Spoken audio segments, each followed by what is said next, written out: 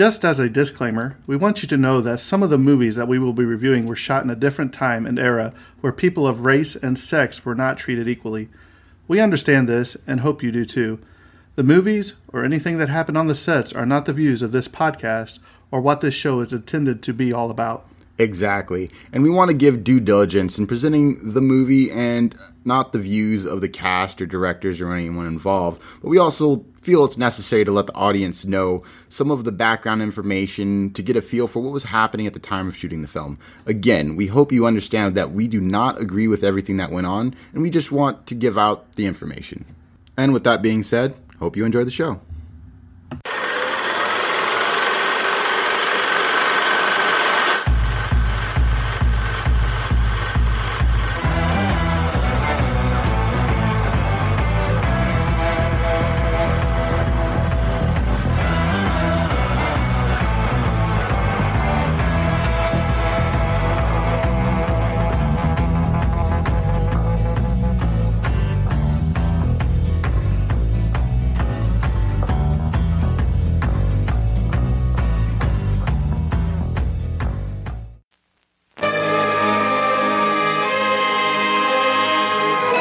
Vertigo, a feeling of dizziness, a swimming in the head.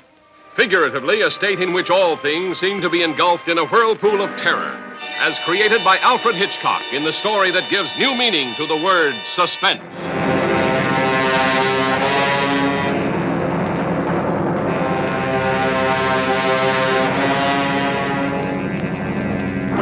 I don't want to die. There's someone inside me, and she says I must die. Scotty, don't let me go. A beautiful girl haunted by the desperate, unexplainable urge to destroy herself. A man possessed by the paralyzing vertigo that made him afraid of high places. Easy now. Oh, no. Well, this is a cinch. Here, I look up. I look down. I look up. I look... What was the strange attraction that brought these two together, in spite of the dark forces that tore them apart? The specter from the past that drew her to the ancient headstone in the mission graveyard. The compulsion that drove her relentlessly to the point of no return. The story of a love so powerful it broke down all barriers between past and present, between life and death, between the golden girl in the dark tower and the tawdry redhead that he tried to remake in her image. If I let you change me, will that do it? If I do what you tell me, will you love me? Yes. All right. All right, then I'll do it. But I don't care any more about me.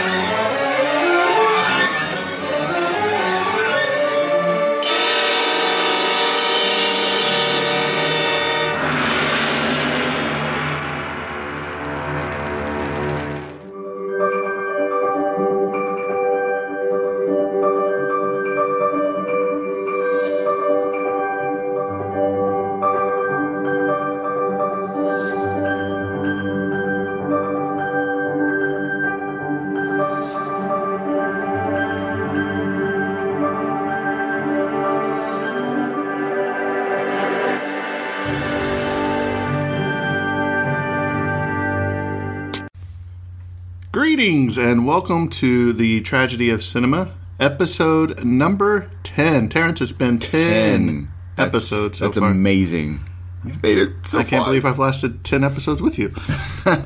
We have a very special episode for our 10th episode. It is actually our first listeners episode, and this is coming all the way from Newark, Delaware, and it was requested by Emily Aikianelli. I hope I pronounced that right. She sent me a pronunciation.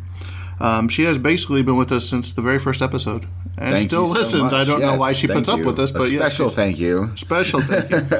So she said this is one of, by the way, the movie we will be doing is Vertigo by Alfred Hitchcock. She said this is the most brilliant of all of Hitchcock's films, in her opinion. She also said this is also one of her favorite movies, so we better not mess it up. And she, I'm just kidding about that last part. She has not looked up any info or trivia on this, so she's pretty excited to listen to the podcast. Fresh. I will say this is one of his really underrated movies, just because, once again, I agree with her that it's a really good movie, and you never hear about it.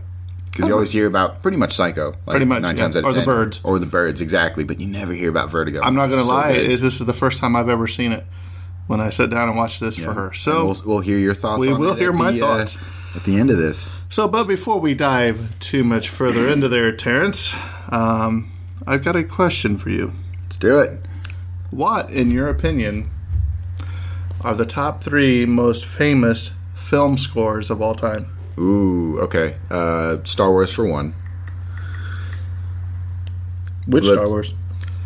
You know, interestingly enough, the one that you hear a bunch and that, like, you know, people still use and, like, it kind of sticks with you is the Phantom Menace. Interestingly enough, I'm going prequels, I know, right? Everybody hates those, but, like, it had a really good score, especially the Duel of the Fates, I believe it was called. That particular song is pretty iconic, despite people's disdain for the prequels. Next would be Lord of the Rings. Which one? That's the thing, like all of them together, because they do reuse a lot of them. There's, you know, certain themes that each character has. They all had an amazing scores. I can't really choose just one, just because I never just watch one. I watch them all in sequence every time. Like, but and then third one, I'm gonna have to go with. Trying to think of, like, you know, what sticks in my head as far as like film scores that are incredible. I mean, you have a lot. You have Indiana Jones. That one came to my mind. You have Jaws. Yep. I personally like Dragonheart. Yes, Dragonheart. I think it's a very outstanding soundtrack. Robin Hood, Prince of Thieves has another amazing score. Tell you what, I'll go with the musical for the last one. What? Yeah, I know. Right? Is it The Wiz? I love The Wiz, but no. And it's actually a recent movie, this one. I'm going to go with Greatest Showman. Oh, nice. I love that movie. But would you really consider that a score? Because doesn't a film score usually no words? That's right? true. That's true. Man, there's so many. I'm just trying to think of, like, one that really sticks in my mind. Give me your 3, and I'll think of my third one. Obviously, Star Wars. Just anytime you hear the drums, dun, dun, dun, dun, you know, the 20th Century Fox, and then Star Wars, a long time ago in a galaxy far away, then boom, it hits you. And pretty much anything John Williams does, it could be the top 3. And then in my personal opinion, you know, Imperial March, and they got the Celebration Medal ceremony and all that. So many iconic. Okay, songs. That's good. I mean, we'll just say John Williams 1, 2, and 3. Yeah, probably 10 through 10. You know? All right, Terrence. This is a quote. After all, tomorrow is another day is the last line from which movie that won the Academy Award for Best Picture in 1939? Wait, what was it again? Tomorrow. After all, tomorrow is another day is the last line from which movie that won the Academy Award for Best Picture in 1939? Oh man, I know the line. That's what's like really getting me right now. I don't know. I know our audience is laughing at you because let me just say another. Let me read this last part again. From the movie that won the Academy Award for Best Picture in 1939. 1939. We just covered it last week. Gone with the Wind. There you go. I wanted to, you know. I wonder how those people are screaming at their radios or It's one of those things where, like, in my mind, I'm like, I think it's Gone with the Wind, but I don't want to embarrass myself and be wrong. And you ever get that? Like, no. I do that all the time. No. It's terrible. And then when I say that's what I was thinking, it doesn't seem like it's not like this is Jeopardy and you got a double Jeopardy going and you're going to say the wrong thing and lose a bunch of money. It is in my mind. No, you're just going to get a bunch of bad reviews for us because the resident millennial can't answer a question.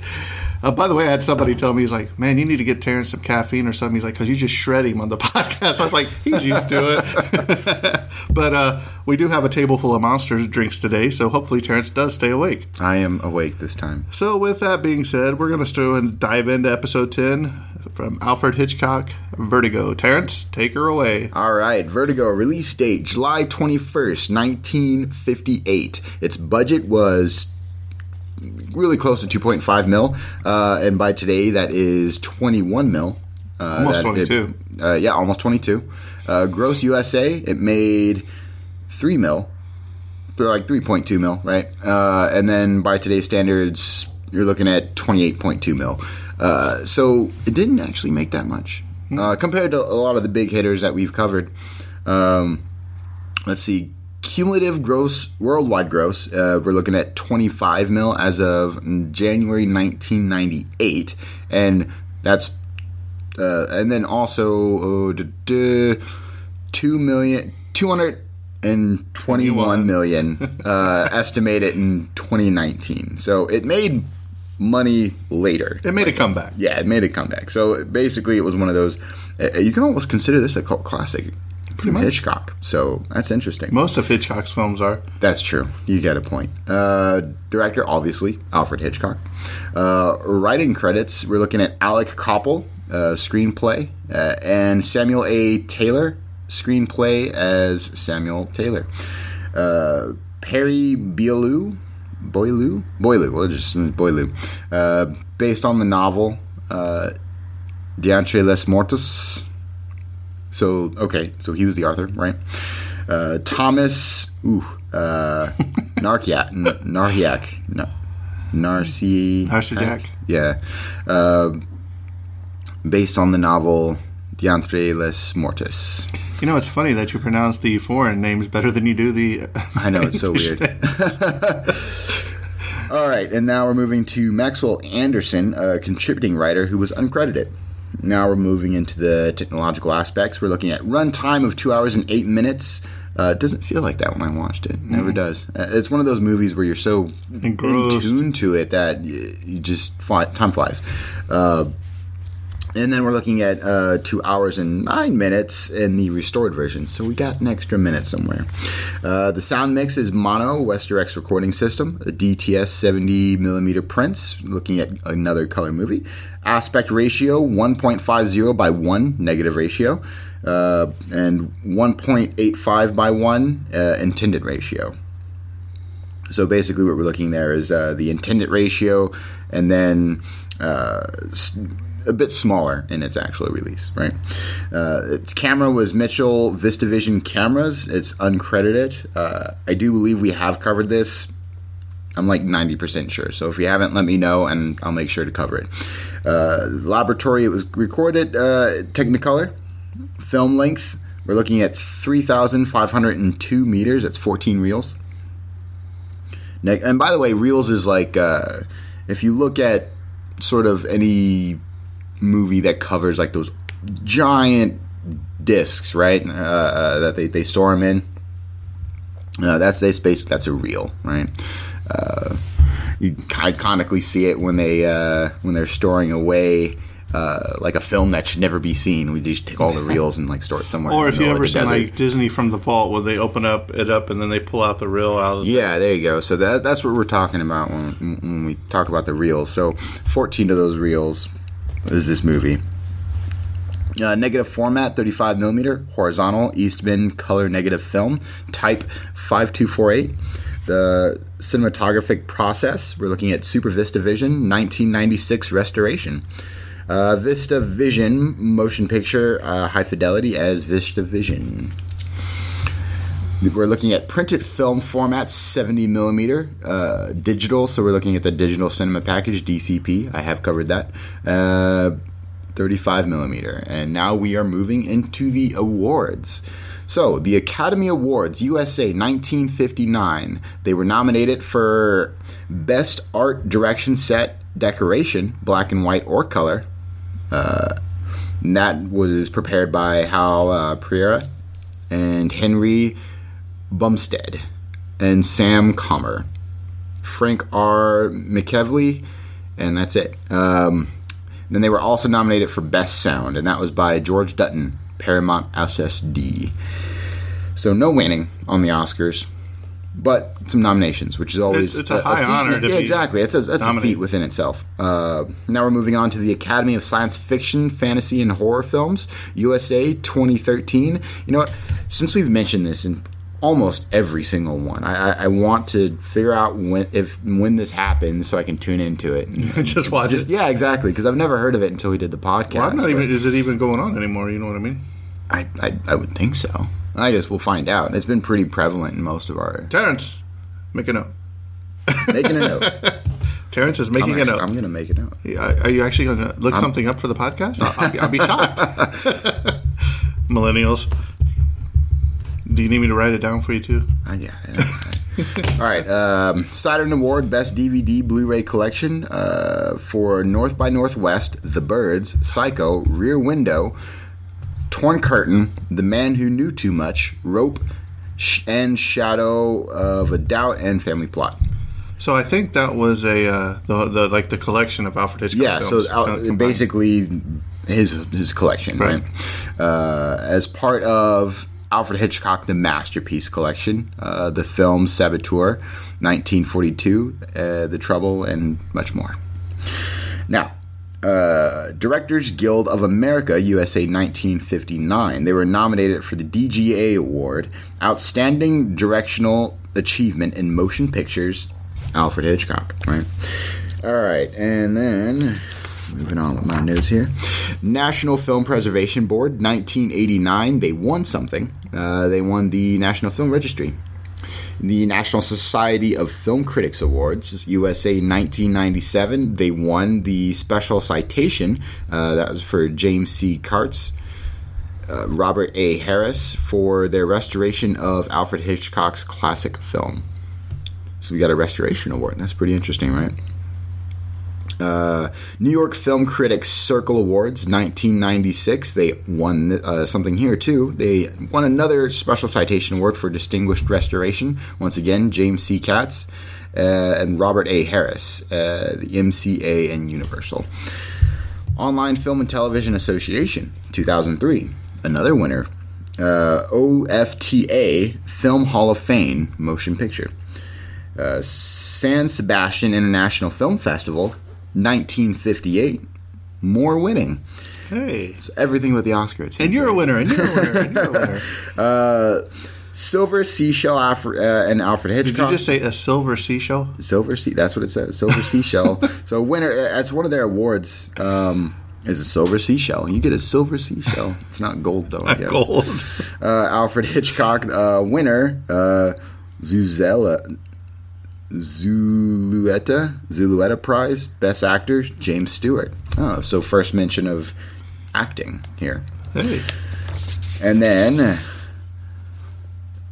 they tied with Kirk Douglas for The Vikings in 1958. Interesting, right? Satellite Awards 2005. They were nominated for the Satellite Award of Outstanding Classic DVD. Once again, this is his collection. For Alfred Hitchcock, The Masterpiece Collection. Society of Camera Operators. Now, I left this one on here because we haven't seen this, but that's interesting that they highlight camera operators, some of the crew. So that's why I left it there. It's very interesting. And that was in 2001. And that's very interesting that it was in 2001, too. So it was obviously nominated or gave its respect later. Exactly. Yep. Than when it first came out. And so winner for Historical Shot, Leonard J. South. And now the cinematography in this, very good. I mean, we'll get there. Yeah. Village Voice Film Poll 1999. They were nominated for a VVFP Award, Best Film of the Century, third place. Huh. Interesting. And then finally, wait a minute, before you do that, yeah. Do you know when the Academy Award started? What year? I want to say the 20s. Yeah, it was May 16th, 1929 is when it started. 1929. I got the century right. You were close.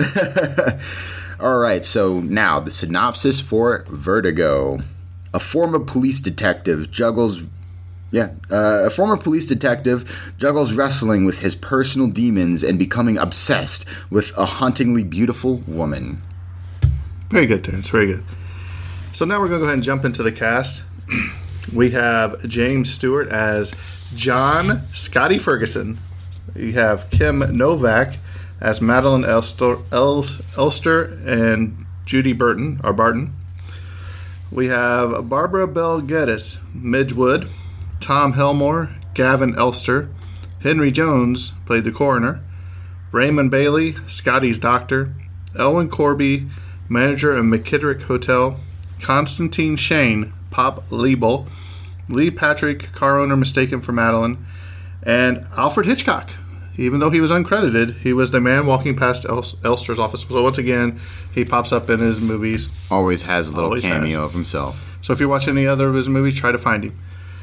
So for the biography, I chose Kim Novak. I wanted to do somebody that's, because I'm sure we're going to cover another Jimmy Stewart movie. Yeah. So I know we can cover him. So she was born in February 13, 1933. Her birth name is Marilyn Pauline Novak. Her nickname is the Lavender Girl. Huh. She did not get along well with the teachers in school.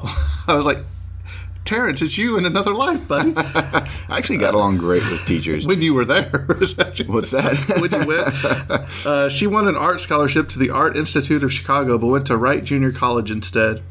Her first job while still in high school was modeling teen fashions for a local department store. While on break from school, Kim and two of her classmates decided to go to Los Angeles and stand in line to be an extra in a movie called The French Line in 1953. Fortunately, Kim's personal life has been on the contrary to her career. Since 1976, Kim has been happily married to Robert Malloy, a veterinarian who shares her passion for animals and nature. Kim and her husband live on a ranch in Oregon where they raise llamas and horses and frequently go canoeing. Kim is also an accomplished artist who expresses herself in oil paintings and sculptures. She went on a personal strike in 1957 protesting her current salary of $1,250 per week. Interesting. Chosen by Empire Magazine as one of the 100 sexiest stars in film history at number 92 in 1995. For a scene in The Picnic, 1956, in which she had to cry, she asked director Joshua Logan to pinch her black and blue off screen, telling him, "I can only cry when I'm hurt."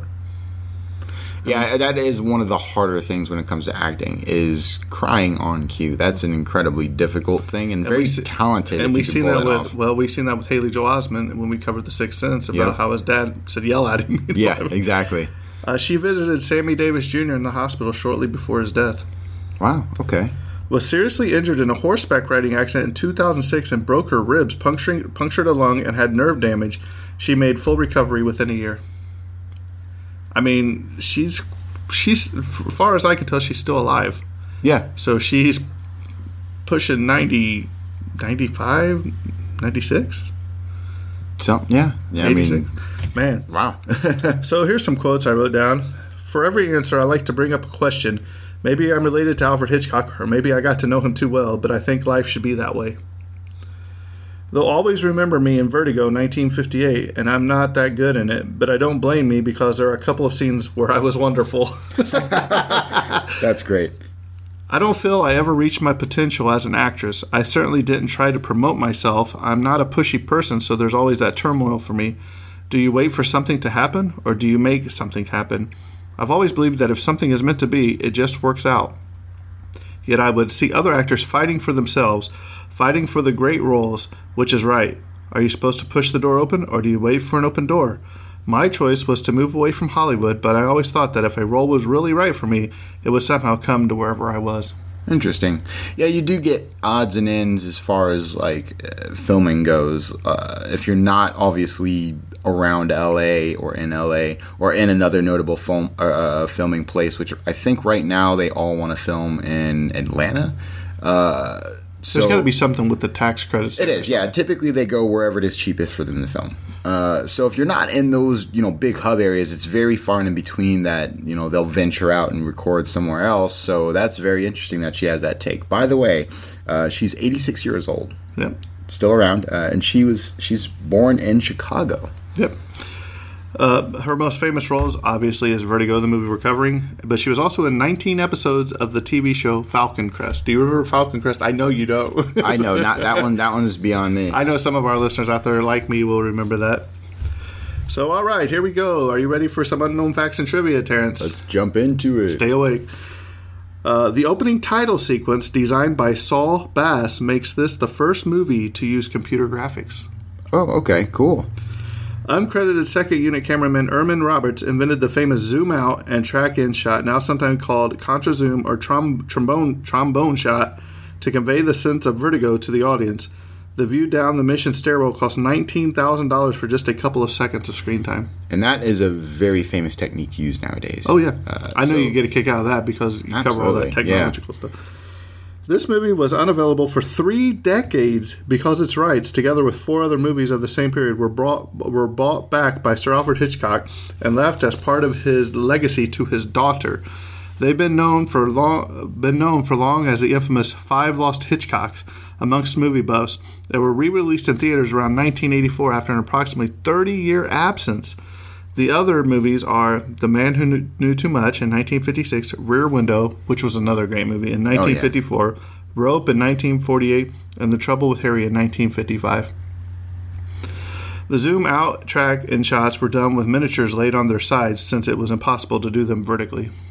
Okay, yeah, that makes sense. Sir Alfred Hitchcock had originally wanted to use his now famous vertigo zoom in Rebecca in 1940, but due to the lack of technology at the time, he couldn't do it. The technique was inspired by a time when Hitchcock had fainted during a party. That absolutely makes sense. Yeah. I wish I could have met him, man. I bet he was quite the character. You know what I mean? I will say, I don't remember if he uses language or not, so I'd be careful looking this up, right? But there is a audio of him filming a commercial, and he's just drunk filming this commercial, and it's hilarious. Sir Alfred Hitchcock was embittered at the critical and commercial failure of this movie in 1958. He blamed this on James Stewart for looking too old to attract audiences anymore. Hitchcock never worked with Stewart, previously one of his favorite collaborators, again. And he had a great career, Jimmy Stewart, man. Yeah, absolutely. The Empire Hotel, where James Stewart eventually finds Kim Novak, is, as of 2009, the Hotel Vertigo, formerly the York, located at 940 Suter Street, in the heart of San Francisco. Novak's character lived in room 501, which still retains many of its aspects captured in the movie. That's pretty awesome. I mean, why get rid of a thing that's famous, you know? I'm sure you can capitalize on the money. Hey, stay here in this room. Yeah, you know absolutely. I mean, this scene in this film. You know, and I'd have that room set up. Everything. Especially in a place like San Fran, you know? Right. Sir Alfred Hitchcock reportedly spent a week filming a brief scene where Madeline stares at a portrait in the Palace of the Legion of Honor just to get the lighting right. Man, that's dedication, man. The whole week just to get the lighting. Yeah. In a later interview, Sir Alfred Hitchcock said he believed Kim Novak was miscast and the wrong actress for the part. You know, he did not hold back on criticism of the choices he made. You know what I mean? Kim Novak told interviewers that she did not wear a bra when appearing as Judy. Actresses performing braless was an unusual occurrence in films made under the 1934 to 1968 Motion Picture Production Code. Novak claimed it was this element of the Judy costuming that helped her feel more comfortable as Judy than as Madeline, a character whose costumes were more severe and stiff. Okay, yeah, that makes sense. When Kim Novak questioned Sir Alfred Hitchcock about her motivation in a particular scene, Hitchcock is said to have answered, "Let's not probe deeply into these matters, Kim. It's only a movie." Oh my gosh. That's as great as a director he is, that is like the wrong answer to give. I mean, yeah, it's Hitchcock. There is a 25-year age difference between James Stewart and Kim Novak, who were 49 and 24 years old, respectively, when the movie was shot in 1957. Oh, wow. That's a pretty big difference. He's fading. He opened up another monster. Costume designer Edith Head and director Sir Alfred Hitchcock worked together to give Madeline clothing an eerie appearance. Her trademark gray suit was chosen for its color because they thought it seemed odd for a blonde woman to be wearing all gray. Also, they added a black scarf to her white coat because of the odd contrast. Yeah, blonde and gray is not a great contrast, you know. As if you're, color coding, which a lot of costuming. But it kind of set the tone for the movie too. You know what I mean? There was a lot of the colors they chose in this movie were fantastic because it wasn't too flashy. Oh yeah, you know what I mean? It flowed well. And that's props to costuming. Like every movie we've covered, every movie you watch, costuming gives a lot of thought into what their characters are wearing. It's just not like, hey, they're wearing these clothes. There's much thought put into it. See, I always go back, every time I hear costume design, I immediately go back to the Shire in the Lord of the Rings because the hobbits wearing them costumes, it was just perfect. Okay, the lighting changes when important events occur. For instance, when Scotty first sees Madeline in Ernie's restaurant, the light around her becomes unnaturally bright for a moment. While Scotty is listening to the story of Madeline's ancestry in the bookshop, it gets very dark. Once he exits the store, it brightens again. When Scotty first sees Judy made up completely as Madeline, she is lit by a blurred, ghostly green light, the reflected light from the neon sign outside the window. So then again, Hitchcock getting that lighting technique done right. And it's a very difficult thing. Lighting is always a big trouble on set. Kim Novak does not speak until more than 1/3 into the movie. That's interesting. It's kind of like... remember when we did Psycho? Yep. Norman Bates didn't have anything until... or not Norman Bates, not Vivien Leigh, the other one. Her sister. Yeah. She didn't even make an appearance until like 2/3 of the way through the movie. Yeah. Midge's remarks about the cantilevered brassiere designed by an aircraft engineer are a reference to the story that Howard Hughes had an engineer invent a new type of underwired bra for Jane Russell. Bernard Herrmann's score is largely inspired by Richard Wagner's Tristan and Isolde, which, like this movie, is also about a doomed love. And we remember Bernard Herrmann, don't we? Yeah. What did he do? I don't remember. I know the name. I just don't remember. He's the one that did Hitchcock Psycho. Remember, and got doubled his salary. So we're looking. I remember. No, I don't have no clue. But we're looking at when a director finds a good crew, he tends to use a lot of the same people. Obviously, it's like a good, especially for the music. Yeah, they'll keep them. Exactly. Yeah. San Juan Bautista, the Spanish mission which features in key scenes in the movie, doesn't actually have a bell tower. It was added with trick photography. The mission originally had a steeple, but it was demolished following a fire. Sir Alfred Hitchcock thus described this movie to Francis Truffaut. To put it plainly, the man wants to go to bed with a woman who is dead. I was like, man, tried to sell it, huh? When this movie opened at San Francisco's legendary Castro Theater during its restored release in October of 1997, only a few months after the death of James Stewart, it did more business there than any other theater in the U.S. that weekend. Wow, okay. When Sir Alfred Hitchcock's wife, Alma, saw this movie, she said that she liked it, except for one shot where Kim Novak walks toward the San Francisco Bay, which she felt made Novak look too large on the screen. For years afterward, when discussing this movie, Hitchcock would insist that Alma hated it. He took that one little criticism. She hated it. This movie is often credited or blamed for creating or popularizing the misconception that vertigo means a fear of heights. For the record, the proper name for that condition is acrophobia, whereas vertigo is a sensation of rolling and loss of balance associated particularly with looking down from a great height, according to the Oxford Dictionary. Which they capture well with their cinematographer, their filming process. There's one part of the movie that stuck out to me is where he's been going to get help. He's like, look, he's like, take a step up. He's like, look, I'm up one step, I go down, I look up, I look. So they add another one. I look up, I look down. And then they add another one. He says, I look up, I look down, I look up, and then his eye is at the right level to look outside the window and catch the drop, and he's just like, whoa. Poorly received by U.S. critics upon its release, this movie is now held as Sir Alfred Hitchcock's masterpiece. The flower shop Podesta Baldocchi has been in business in San Francisco since 1871. Okay, that's cool. Even though another trivia reference says second unit cameraman Erman Roberts invented the contra-zoom, the effect is oddly similar and nearly identical to a zoom and vertigo shot seen in Hobson's Choice in 1954, where a drunk Henry Hobson is seen falling down a shaft into the basement of Freddie Beanstalk's shop. This movie was released 4 years later, and other special effects elements in the movie oddly mirror what was seen in Hobson's Choice in 1954. So, did they steal it? Who knows? I mean, they definitely got credited for it. Right. First. The movie's poster was as number 3 of the 25 best movie posters ever made by Premiere. It does have a nice poster. After additional location shoots at the Big Basin Redwood State Park and the Spanish mission San Juan Bautista, the cast and crew settled in at Paramount Picture Studio soundstage for 2 months of filming in the studio. Sir Alfred Hitchcock was in his element and could exert absolute control, though he had to share some of his creative challenges. One very striking sequence is the kissing scene that occurs when Scotty has finally made Judy over as Madeline. As the couple kiss, the background slowly swirls and we lose equilibrium as we see Judy's apartment become the livery stables of San Juan Bautista, setting for an earlier emotional scene between Scotty and Madeline.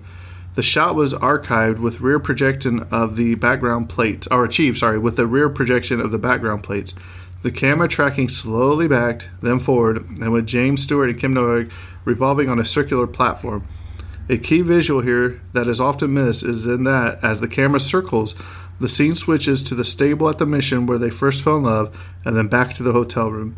These simultaneous movements were difficult to coordinate and to pull off without James Stewart and Novak getting dizzy. In one take, Stewart fell off and was slightly injured. Also, the green lighting in the hotel room earlier before Judy emerges from the bathroom is an indicator of Scotty's obsession, and when she emerges, she appears enveloped in it like a ghost drifting toward him. The ghost of his dream had returned. Principal photography was completed 3 days after this shot, just before Christmas 1957. Oh, wow. So there's some of that movie trivia. In 2012, this movie replaced Citizen Kane in 1941 in the Sights and Sound Critics poll for the greatest movie of all time.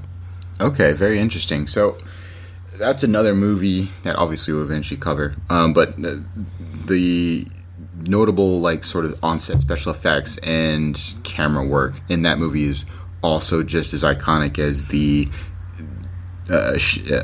zoom in effect in this. And oddly enough, that's another movie I've never seen. See, that's one of the reasons I started this podcast, because I've looked at the top 100 movies of all time, by AFI, whatever. And I was like, man, there's 6 in the top 20 I had never even heard of. You know what I mean?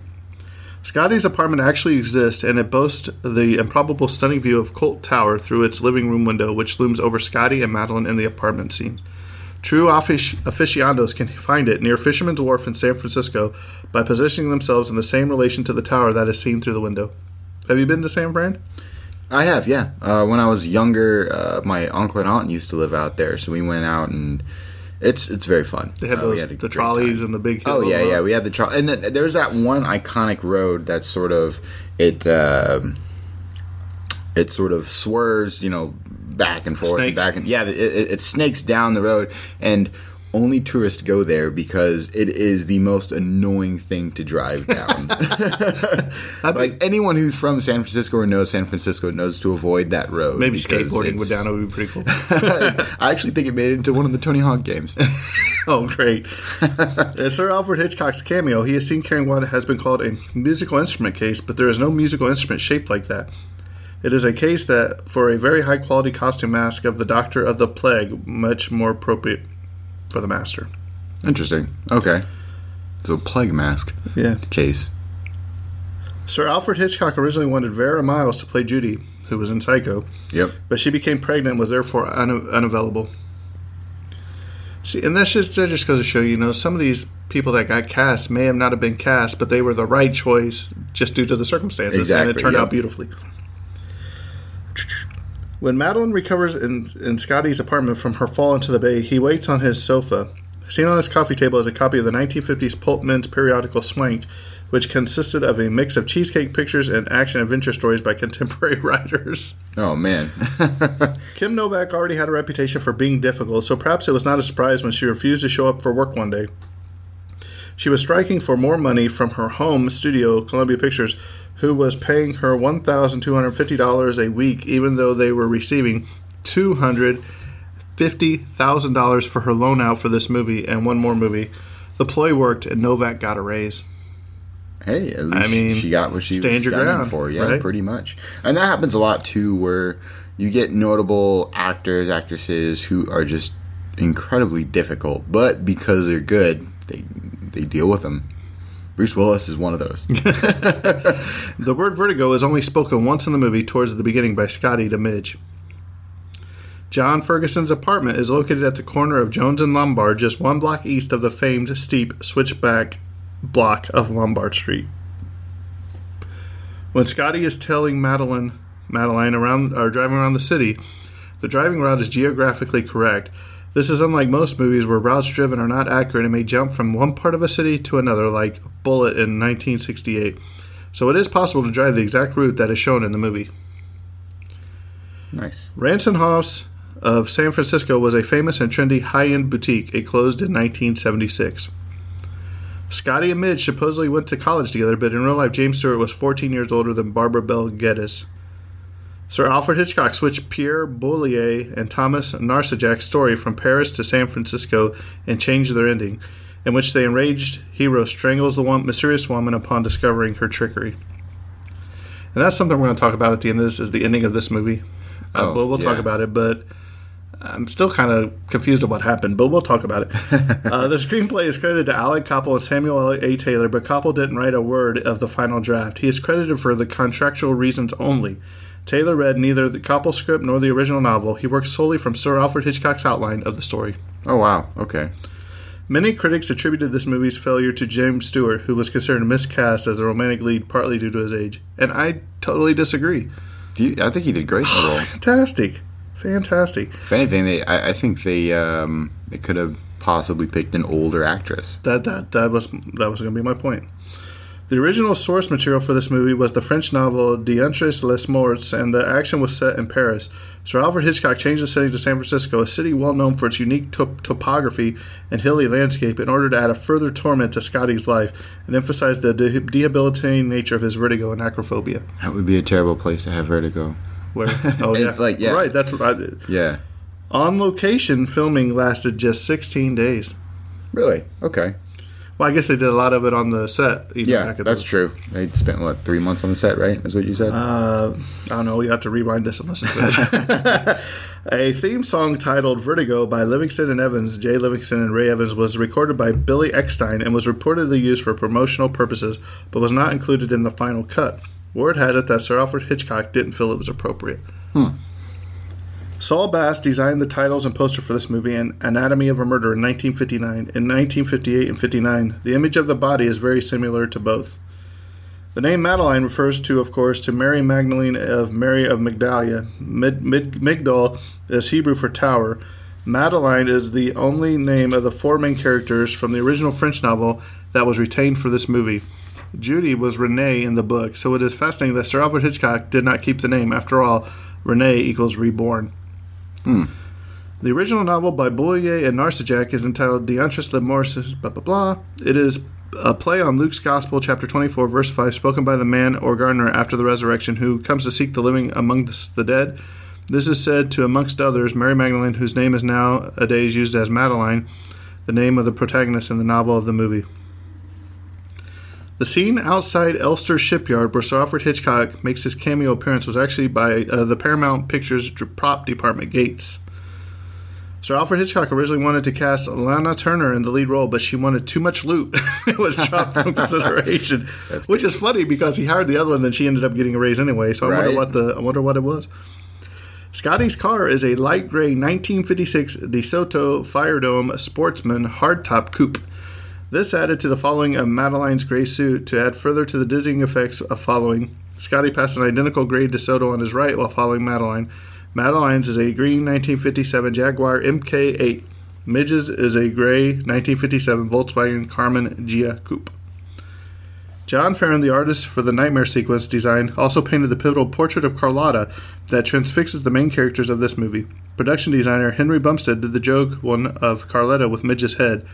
Farren also did a portrait of Vera Miles when she was to play the role of Madeline. Kim Novak hated wearing the important gray suit because it felt confining. However, she learned to make it work for her as she saw it as a symbol of Madeline's character. Scotty's house is located at the corner of Lombard and Jones Streets. The exterior remained unchanged until about 2013 when the owners did an extensive remodel. They wanted to add a front wall to screen out the noise from the schoolyard across the street. Both the interiors and exteriors of Ernie's restaurants were filmed on set, although the restaurant was a San Francisco landmark which closed its doors in 1999. Ranked number 1 on the American Film Institute's list of the 10 greatest films in the genre mystery in June 2008. Scotty wears suits of 4 separate colors in the movie: blue, blue-gray, gray, and brown. This is a collection that would be considered typical for a professional bachelor of the era. The McKittrick Hotel exterior shots were filmed at the abandoned Portman Mansion at 1007 Gow Street in San Francisco. It was demolished in 1959. So that's another interesting. The fact before another interesting thing about costuming in general. It's a little easier to capture like in the time you're in. But when you have to like dive into sort of the past, you have to look up, fashion trends and such. It's like, okay, what was popular then for this type of person, and what type of person is this character? And it really just shows the depth that they go into when they think of costuming. Right. And not only that, but before that, when they're passing just the cars on the street, as he's telling her how he used certain cars to just capture the sense of vertigo. The building exterior used for Madeleine's apartment building is located at 1000 Mason Street, across the street from the Fairmont Hotel. Sir Alfred Hitchcock had originally opted for another location for the famous staircase sequence, but associate producer Herbert Coleman's daughter, Judy Lanini, suggested that the Mission at San Juan Bautista, the location that was eventually used, as a more suitable location for filming. The average shot length, 6.7 seconds. Oh, wow. Voted number 2 in Total Film's 100 Greatest Movies of All Time list in November 2005. Kim Novak was borrowed from Columbia Pictures for the production in exchange for a payment of $250,000 by Paramount Pictures to Columbia Pictures, and the agreement that James Stewart would co-star with her in Belle, Book, and Candle in 1958. The director trademark hair. Carlotta and Madeleine have spiral hairstyles, and Judy's hair color is significant. The post-production period as early 1958 was consumed with retakes, editing, and the creation of special effects shots involving models and matte paintings, particularly of the all-important bell tower. Bernard Herrmann wasn't able to conduct his score for this movie. Muir Matheson conducted Herrmann's score for this movie. Because of this, the music score in the movie lacks Bernard Herrmann's personal sound, which he applied in every score he conducted. Very interesting. I think I guess there's like a signature sound that right, comes with and I think he had another project going on or somewhere he couldn't do it. I wouldn't be surprised. In 2007, the American Film Institute ranked this as the number 9th greatest movie of all time. As with most Sir Alfred Hitchcock movies, the filming went relatively smooth. Hitchcock avoided surprises, preferring to have every detail planned out in advance. Extensive storyboarding in most sequences assured that his trusted production staff would know what was expected of them. So it's very interesting. So you get you kind of really get two types of directors. You have a director like Alfred Hitchcock. Everything is already planned. It has a purpose. Yep, it has a purpose, so on and so forth. And then you get directors who there's a lot of ad-libbing, there's a lot of improv, there's a lot of, sometimes you'll even get a scene that they're like, this would be a great scene, let's add it in right now and film it. So, but not only that, but with Hitchcock, he could do both. Because if you remember in Psycho, he didn't even let him know the ending. That's true, yeah. And this one, he has every detail planned out. Psycho, he'd only give him a little bit at a time. Exactly. So that just shows you how great of a director he was, because he could do it both ways. Exactly. That, and he really did want to keep that ending under wraps. Man, the links he went through. Kim Novak did not have to screen test for this movie. In 1989, this movie was added to the National Film Registry by the United States Library of Congress. The famous gray suit worn by Kim Novak is now owned by film expert and Sir Alfred Hitchcock biographer Frederick Ciano, and actress Simon Peterson, professionally known as Arlene Fontaine. The brand of shoe that Scotty forces Judy to buy in Razanoff's is Delman. The similarity of the plot theme of this movie and Beyond Oblivion in 1956, shot in Buenos Aires, obsessed all Argentinian movie buffs for decades. Finally, the question was explained. The link between both movies and the novel Bruges La Morte in 1893 of the Belgian writer Georges Rodenbach, Hugo del Carril adapted it directly. Sir Alfred Hitchcock indirectly through a French novel titled D'entre les Mortes in 1944 that its authors Pierre Boulez and Thomas Nordic hatched a childish police plot about the double tragedy of Rodenbach. Joseph Cotton, L.G. Cobb, and Everett Sloane were also under the consideration for the role of Gavin Elster. The heavy metal band Faith No More used this movie as the basis for their music video of Last Cup of Sorrow. Was voted the 19th greatest film of all time by Entertainment Weekly.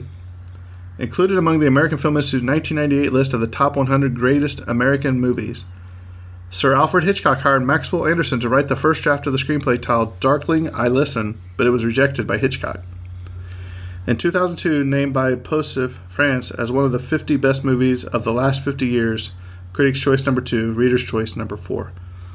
The characters played by Kim Novak and Barbara Bel Geddes never met. That's that's strange being on a movie like that and just never. Yeah, and then never. That's really strange. But they're talking about it in the movie. Yeah, I get you. It took me a minute. For the German market, this movie was dubbed 3 times: for the original theatrical release in 1959 by Paramount Pictures, for the re-release in 1984 by Universal Pictures, and again in 1999 for the restoration, again by Universal Pictures. Only the 1999 version has been used on home video releases. Interesting. By the way, I don't know if you have this fact, but the Entre les Mortes means from the dead. The translation for that is from the dead. Well, welcome to the podcast. All of our Spanish listeners are like, well, duh. Well, some people don't. I know. Some people don't. Thank you for your input, Terrence. Included among the 1001 movies you must see before you die again. When released in theaters in 1984, it was rated PG, but on home video releases after the end credits, it says rated PG-13 by the MPAA, despite having the PG rating at the back of the DVD and VHS. This movie is included on Roger Ebert's Greatest Movies list. And for those of you that listen and remember Siskel and Ebert, I know Terrence is probably too young, but that's quite an honor to be on that list. According to his Chris Marker's essayist films Sans Soleil, it was Marker's favorite movie. Background plates and second unit work were done in San Francisco during production delays. In her hotel room, Judy shows Scotty a photograph of her father. He is standing in front of his store, holding an upright pitchfork in his hand. The image recalls the famous painting American Gothic. On the window behind him, one can see that this was his hardware store. However, the image is cropped such that the actual words one sees are Barton's War. Ferguson's back problems are probably due to injuries sustained from the opening rooftop dangling. Most likely he was rescued by the dropping onto a net. Midge's reference to the Canterville brassiere is, no doubt, a reference to Howard Hughes. Another interesting tie-in is that Barbara Bell Geddes' father was the industrial designer Norman Bell Geddes. For the viewer of this film, focuses on the implications of the active-looking, passive-looked at split in terms of sexual difference and the power of the male symbolic encapsulated into the hero, so that erotic involvement with the cinema's audience spectator's own look boomerangs. The spectator's fascination is revealed as an illicit voyeurism as a narrative contact attacks the process and pleasures that he, the spectator himself, is exercising and enjoying. Hence, the spectator, viewing the film, lulled into a false sense of security by the apparent legality of his surrogate, with Jimmy Stewart, sees through his look and finds himself, the film viewer, exposed as complicit, caught in the moral ambiguity of looking. Laura Mulvey, Visual Pleasure and Narrative Cinema, in Screen, 1975. That was a bunch of words. So here's what's interesting. That is also a bit portrayed in the intro of Psycho. When you got the pen in through the window, you kind of get that.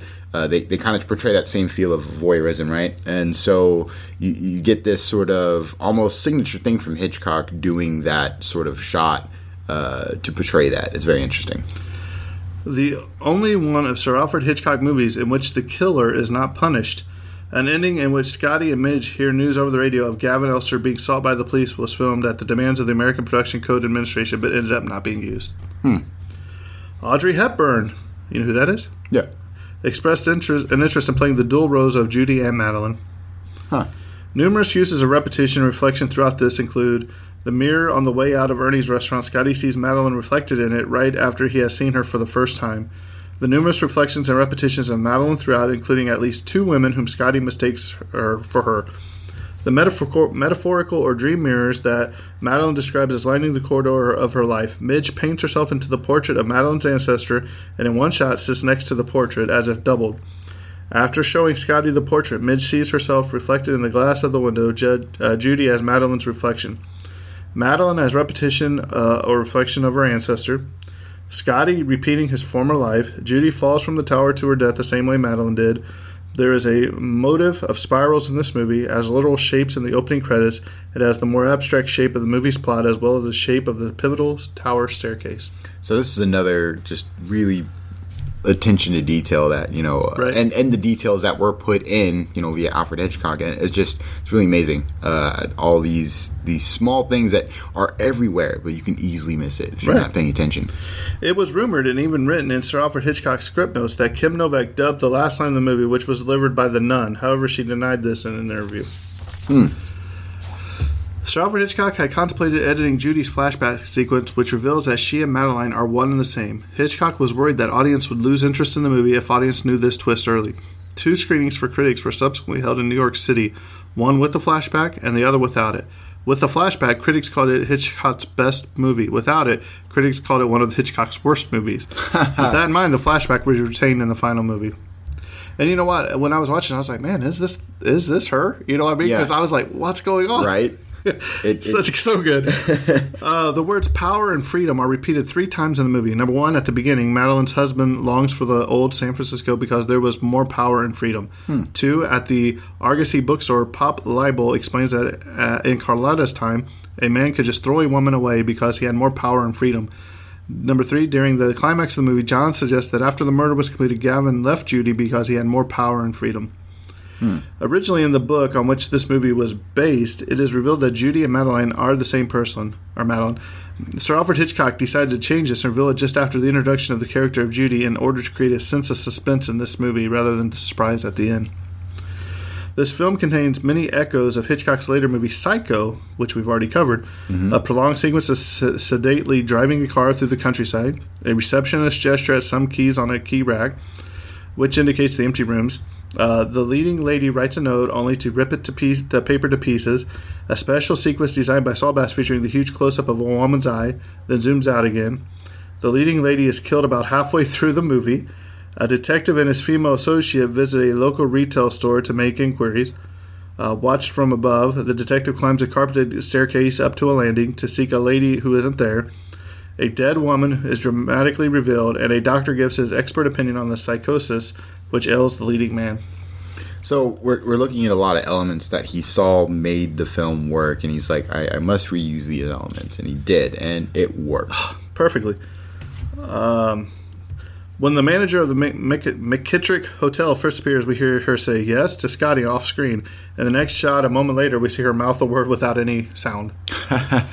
In the first scene in Midge's apartment, the shadow of the boom mic is visible on the wall above Scotty's head as if he gets up from the couch ready to leave. It rises as he does. That darn boom mic every time. Every time. It's in a lot of the older movies. It really is. It's difficult. Yeah. Gavin Elster mentions that the speedometer of his wife's car indicates she had driven 94 miles. This should be the odometer, not the speedometer. An odometer measures distance and the speedometer measures speed. Gavin Elster mentions that Carletta Valdez was 26 when she killed herself. However, her gravestone says that she lived from December 3rd, 1831 to March 5th, 1857. That would make her 25, not 26. I can't catch all those little details, I guess. At the Redwood Forest, Madeline asks Scotty if the redwoods are the oldest living things. He replies yes, but bristlecone pines are the oldest living things. They live up to 5,000 years, and redwoods only to about 2,000 years or so. You don't hear about those, though. You just hear about the redwoods. Right. I mean, that's the famous thing. They're hard to miss. Did you ever go to the Redwood Forest? No, I didn't. I really, and I still really will. It's on my to-go list. I mean, because obviously the pictures look amazing and stuff, but it cannot compare to seeing it in person. When Scotty and Judy go shopping at Rasmussen, a clerk comments that a nearby model wears Judy's dress size. The model is at least 4 dress sizes smaller than Judy. It's surprising that an experienced clerk would make such a mistake. Yeah. When Scotty takes Madeline out of the water, her shoe is off. When they reach the pier, Madeline has both shoes on again. Okay. Both times the main characters drive to the old mission, the wide shot showing them drive on the right side of the road. However, all shots inside the car show them driving on the left side of the road. This is because the US 101, where filming took place near San Juan Bautista, is split with 2 lanes in each direction by a grove of eucalyptus trees. The film shows only one of the road's directions, giving the appearance that Scotty and Madeline are driving on the wrong side of the road. That's interesting. I'm actually surprised they pulled off filming on the 101. It's hectic. Yeah, but this was a long time ago. That's true, yeah. But I feel like it's always been busy. During the opening scene when Scotty hangs onto the rain gutter, the tiling of the rooftop he slid down changes from flat wood tilling to half cylindrical brick tilling when the police officer returns to try to save Scotty. Close-up shots of the police officer show half cylindrical brick tiling. whilst the medium shots of the officer and Scotty hanging on show flat wooden tiling. When Scotty watches Judy on the street talking to her friends outside the flower shop, the same sailor walks past in the same direction from right to left twice within 10 seconds. So that's just a little extra faux pas.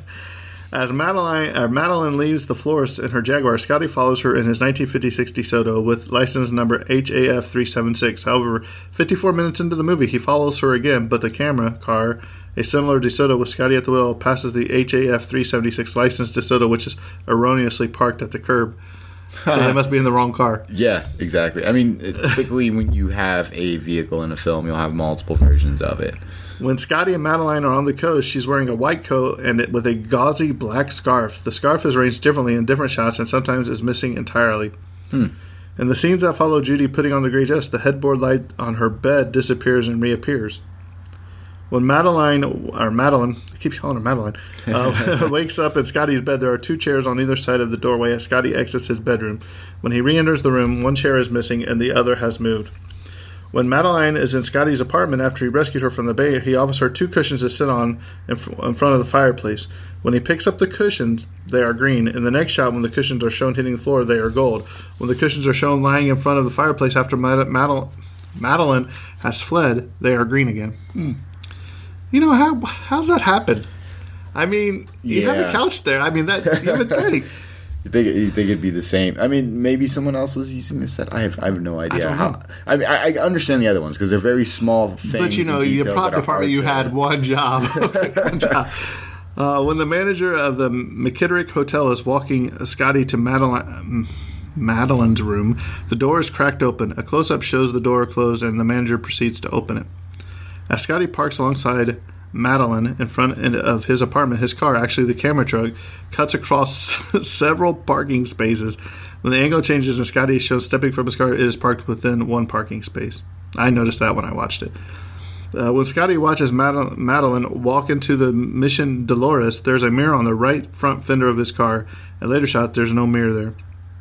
Scotty is standing on the top of a step stool when he faints and falls. In the next scene, Midge catches him after he falls about only 1 foot. Based on the height of the stool, he should have fallen at least 3 feet. As Scotty turns into the flower shop alley, the wall to his right has no windows. When he exits his car, windows have appeared. When Scotty and Madeline are talking on the beach, there is a tree between them. Madeline puts her left arm around the tree, but then without her having moved, she has her back to the tree. When Scotty gets out of his car in front of the hotel, his window is down. In the continuing shot, as he walks away from the car, the window is closed. While Scotty is spying on Madeline in the art museum, the furniture and artwork in the gallery, seen through the open doorway next to Carlotta's portrait, is rearranged between shots. I feel like there's more like little tiny changes throughout this movie than any other movie we've covered. Right. As Judy, and especially for a Hitchcock movie, you know what I mean? Yeah. As Judy packs to run away, the breast section of Madeline's gray suit in her closet are popped out in one shot and pushed in another. Before and after Scotty slides off the roof and hangs onto the gutter, there are two views of him shown at 90 degrees apart, but in both cases the background view remains the same. When Scotty buys Judy a flower from the street vendor across from Razanoff's, they cut to a studio close-up of them that include a large bunch of purple carnation, which Judy brushes against as they leave. But when the scene returns to the location shot, the flower bunch is nowhere to be seen.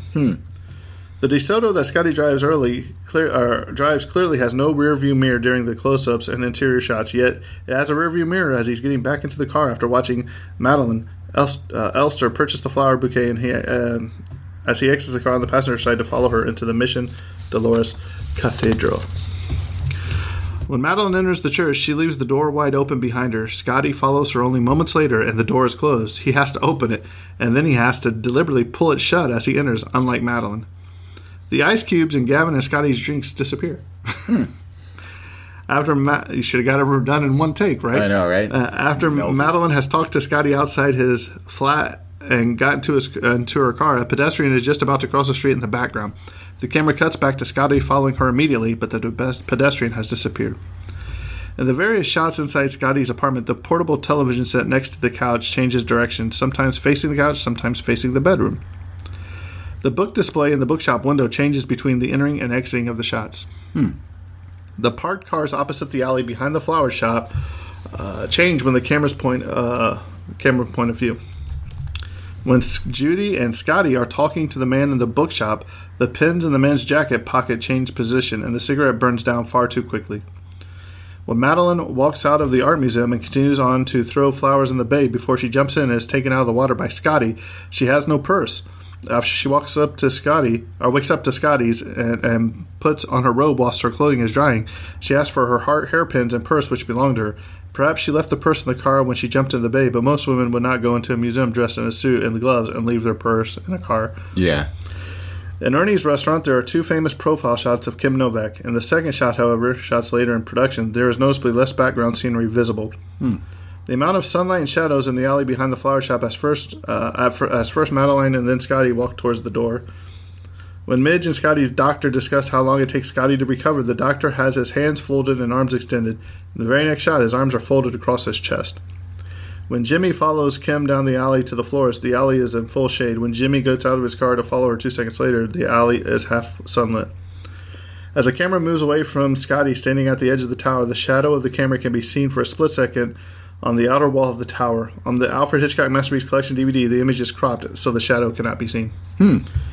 A hand mysteriously rises from behind a gate over James Stewart's left shoulder as he follows Kim Novak and waves at the camera. About 55 seconds into the Mission Dolores graveyard scene. Maybe it was on purpose to create more of a Madeline spirit by Hitchcock. That's really funny. Can you imagine? Just the kid. Now I'm curious. Like, was it on purpose? I don't know. Not? I'm going to go back and see that. Scotty and Judy drive through a grove of eucalyptus trees that is located south of San Juan Bautista on their way there from San Francisco. When Scotty is following Madeline whilst they are driving, they both turn left in their cars past a no left turn sign in the intersection. Carletta, Madeline's great-grandma, was born in 1831 and died in 1857 as indicated on her gravestone. This would place her grandmother's birth around 1850, her mother's birth around 1870, and Madeline's birth around 1890. This would then make her around 68 years old when the story takes place, instead of 25 or 26 that she's supposed to be. So more... There could have been that older actress she was wanting. Yeah, exactly, yeah. Some of the road shots from inside the car shows the car driving on the left side of the road. This suggests that some of the support work was done in the UK. Significantly, perhaps the music was conducted by Muir Matheson, a British conductor. Detectives in San Francisco are not called detectives, but are referred to by their ranks, such as sergeant and more often inspector. Okay, yeah. Did you know that? Sense. Did you ever get pulled over by an inspector? No. Gadget? I mean, they typically they don't do traffic, and obviously they'll do... it depends on what department they're in. You know, you got inspectors for homicide, you got inspectors for narcotics, and so on and so forth. Oh, okay. That's a whole other thing. Madeline enters her hotel without being seen by the desk clerk and disappears from her room only moments after Scotty sees her standing in the window. The audience is allowed to believe that this is a manifestation of the supernatural, specifically Madeline's possession of a dead ancestor, but that is later proven to be untrue. Scotty and Midge were supposed to have gone to college together, but Barbara is much more younger than Jimmy and looks much more younger than him in the movie. Scotty is retired from the police and looks at least 10 years or more older than Midge. In the opening rooftop chase, the crook and the officer and Jimmy jump across from one rooftop to another. The distance is no more than 5 to 6 feet, and yet when the officer falls, the shot follows him on the ground. Buildings are a full alley width apart, at least double what the distance they supposedly jump. When Madeline arrives at Scotty's apartment in a post letter, the establishing shot shows only a few bushes by the metal railings. However, in the closer two shots, more bushes can be seen against the railings. When Scotty is following Madeline whilst they are driving, Scotty's car turns a couple of seconds before his hand turns on the steering wheel. When Scotty buys new clothes for Judy at Ransohoff's, Judy's is shown trying on a pair of shoes. Due to the extremely low camera angle, when Judy walks away from the camera, it's easy to see that the shoes are not new. Their soles are heavily scuffed. Hey, it's in style, right? Yeah, you can buy ripped jeans now. Why can't you buy scuffed shoes? When Madeline enters the church, she leaves the door open behind her. When Scotty comes to the moments later, the door is fully closed. Blah, blah. We've already covered that. Scotty gives Madeline a cup of coffee in the first scene together at his apartment. The high camera angle shows the cup. Shows that the cup he hands her is empty. When Scotty and Madeline are driving on a forested highway, the car appears to be on the wrong side of the road. Madeline enters the McKittrick Hotel and the sky is overcast. When she appears in the window on the second room floor, she is clearly illuminated as from sunlight through a distinct shadow against a light background, while the rest of the shot remains illuminated modestly.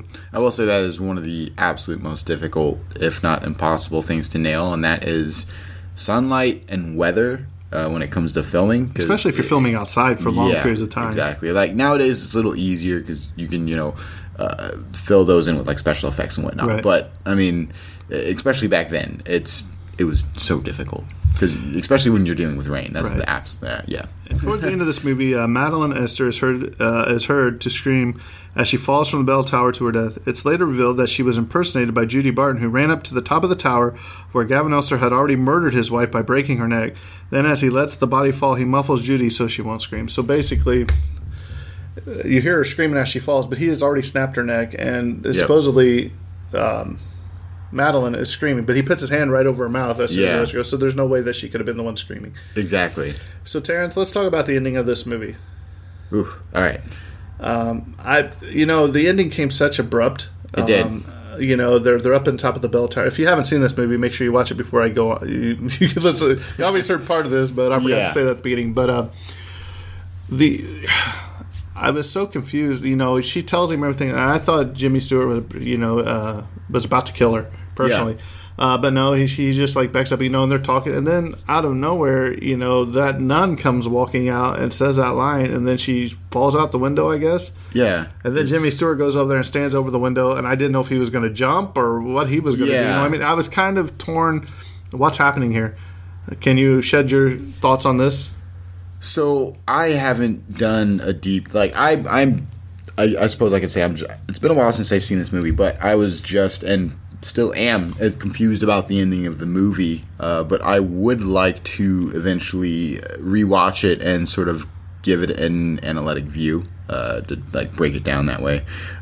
But as far as the ending goes, I'm sure there was something that was intended, or maybe it was intended to be confusing, if that makes sense. Like sort of you can interpret the ending how you want, but there's no definitive end as far as like who fell and or if he pushed her or whatever. Yeah, exactly.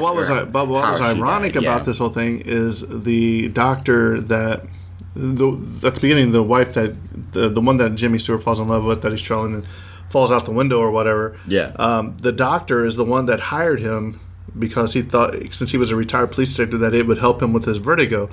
So at the end of this movie, he does overcome his fear, the vertigo and heights and all that. So the doctor did help. But also, not only does he lose this lady again, tragically, the bad guy's free. The doctor's gone. He's wanted. Exactly. But he did his job, and, So go ahead, Terrence, give me your opinions on this movie. So as I've said before, I really enjoy this movie. I always have. It's one of my absolute favorite Hitchcock films. I would probably say I've watched this one more than I have watched Psycho. I enjoy them both, but I have watched this one more frequently. Yeah, just because of the way the story is told, and I really do love the cinematography in this. It's with that, especially with that particular shot. As far as moving the camera while zooming in or out to catch that feel of vertigo, very, very, very well done. Very good movie. It's an absolute must watch for anyone who's a fan of Hitchcock, anyone who's a fan of unique cinematography processes, twist endings. There's so many reasons to watch this movie, and especially because it is one of the less well-known films that he's done. If you haven't seen it at this point, which you should have, but if you haven't, I definitely recommend you have. Recommend it to anyone who, like I said, is into those things. I would say it's a tragic love story. It is, absolutely. And I'm sitting there watching it the other day, and my daughter comes in, and she just sits down, and she's like, what's going on? And we're sitting there watching it, and then we get to the ending, and she's like, what happened? I was like, I really don't know what happened. But it was a good movie. If it can captivate a 14-year-old little girl, absolutely, then it can captivate anybody, especially this generation. Right? It's like the attention span gets shorter. She was enamored by it. So was I. I was like, man, and I love Jimmy Stewart, and most people know him. One of my favorite movies of all time is Shenandoah. Okay, if you haven't seen that is a Western he's in. It's fantastic. I mean, he was in what's that Christmas movie? It's a Wonderful Life. Yep. Most people know him for that, but he has done so many movies. I'm sure we'll cover a lot more of his movies as we go along. For his movies, this would be my favorite. Right. Yeah. So, Emily, I hope we did your movie justice. Thank you for being one of our first listeners and actually keep listening to us. We hope we did your movie justice. We can't thank you enough for staying with us all the way from Delaware. We're just a couple of Hoosiers over here from Indiana. Also, if you have any questions, comments, you can reach us at the Tragedy of Cinema, all one word, at gmail.com. We also have an Instagram, Tragedy of Cinema. We're working on a Facebook page. I'm trying to find somebody that would like to be the moderator. So if you'd like to be the moderator of that page and help us control what goes on there, let us know. Also, we're looking at doing Patreon. We're trying to come up with some cool ideas that we can do to help further the podcast. Maybe some live shows, some calls, some autographs from me or Terrence. Not that they're worth anything, but Not yet. not yet, not ever. We're working on a new design for our logo, a new logo for us. So we might be doing some T-shirts, some hats. We got some cool stuff coming. Also, you can find us on Stitcher, Spotify, Google Play Music, TuneIn, iTunes, and Podbean. I'm still waiting to hear from iHeartRadio. They're kind of making me mad, so maybe we just won't use them. Yeah. As we said, June is Superhero Month, so we will be doing another podcast, hopefully tomorrow.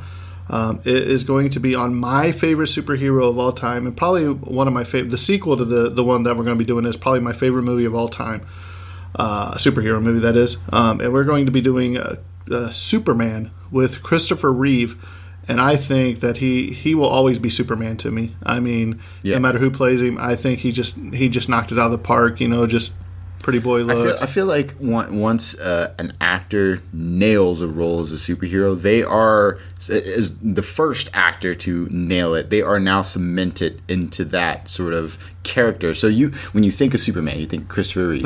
When you think absolutely. of Wolverine, you think of Hugh Jackman. Right. And now when you think of like Iron Man, you think of Robert Downey Jr. Exactly. Right. So, but and for those that don't know, Christopher Reeve was tragically injured in a horseback thing where I think the bee stung the horse and he flew off and I think ended up paralyzing him for the rest of his life. And you kind of wonder, he did 4 Superman films. I wonder how many more he would have actually been able to do. Probably a lot more, to be honest. Yeah. Especially in today's age, I'd love to see him as an older Superman. Like Kingdom Come. He probably would have definitely cameoed at the very least in Yeah. anything Superman, right? I mean, he cameoed in like Smallville and all, but with that, we're getting into it. Yeah. We ain't got time to get into this. This has been a longer episode than we planned, but we wanted to make sure we gave our first listener story, Emily. We wanted to give her everything that we could find on this movie. So, Emily, if we've missed anything, drop us a line and let us know. Absolutely. So, with that being said, hopefully you'll be hearing from us again shortly, probably tomorrow. If not, next week might be a little rough. It is my 20th wedding anniversary, but we're trying to get this stuff pre-recorded out there to you guys, so we don't miss a beat. And if not, we'll just prolong the superhero week into the first week of July or whatever. Yeah. So we'll make it up to you, we promise. And with that being said, I think that's a wrap. Yep. And cut.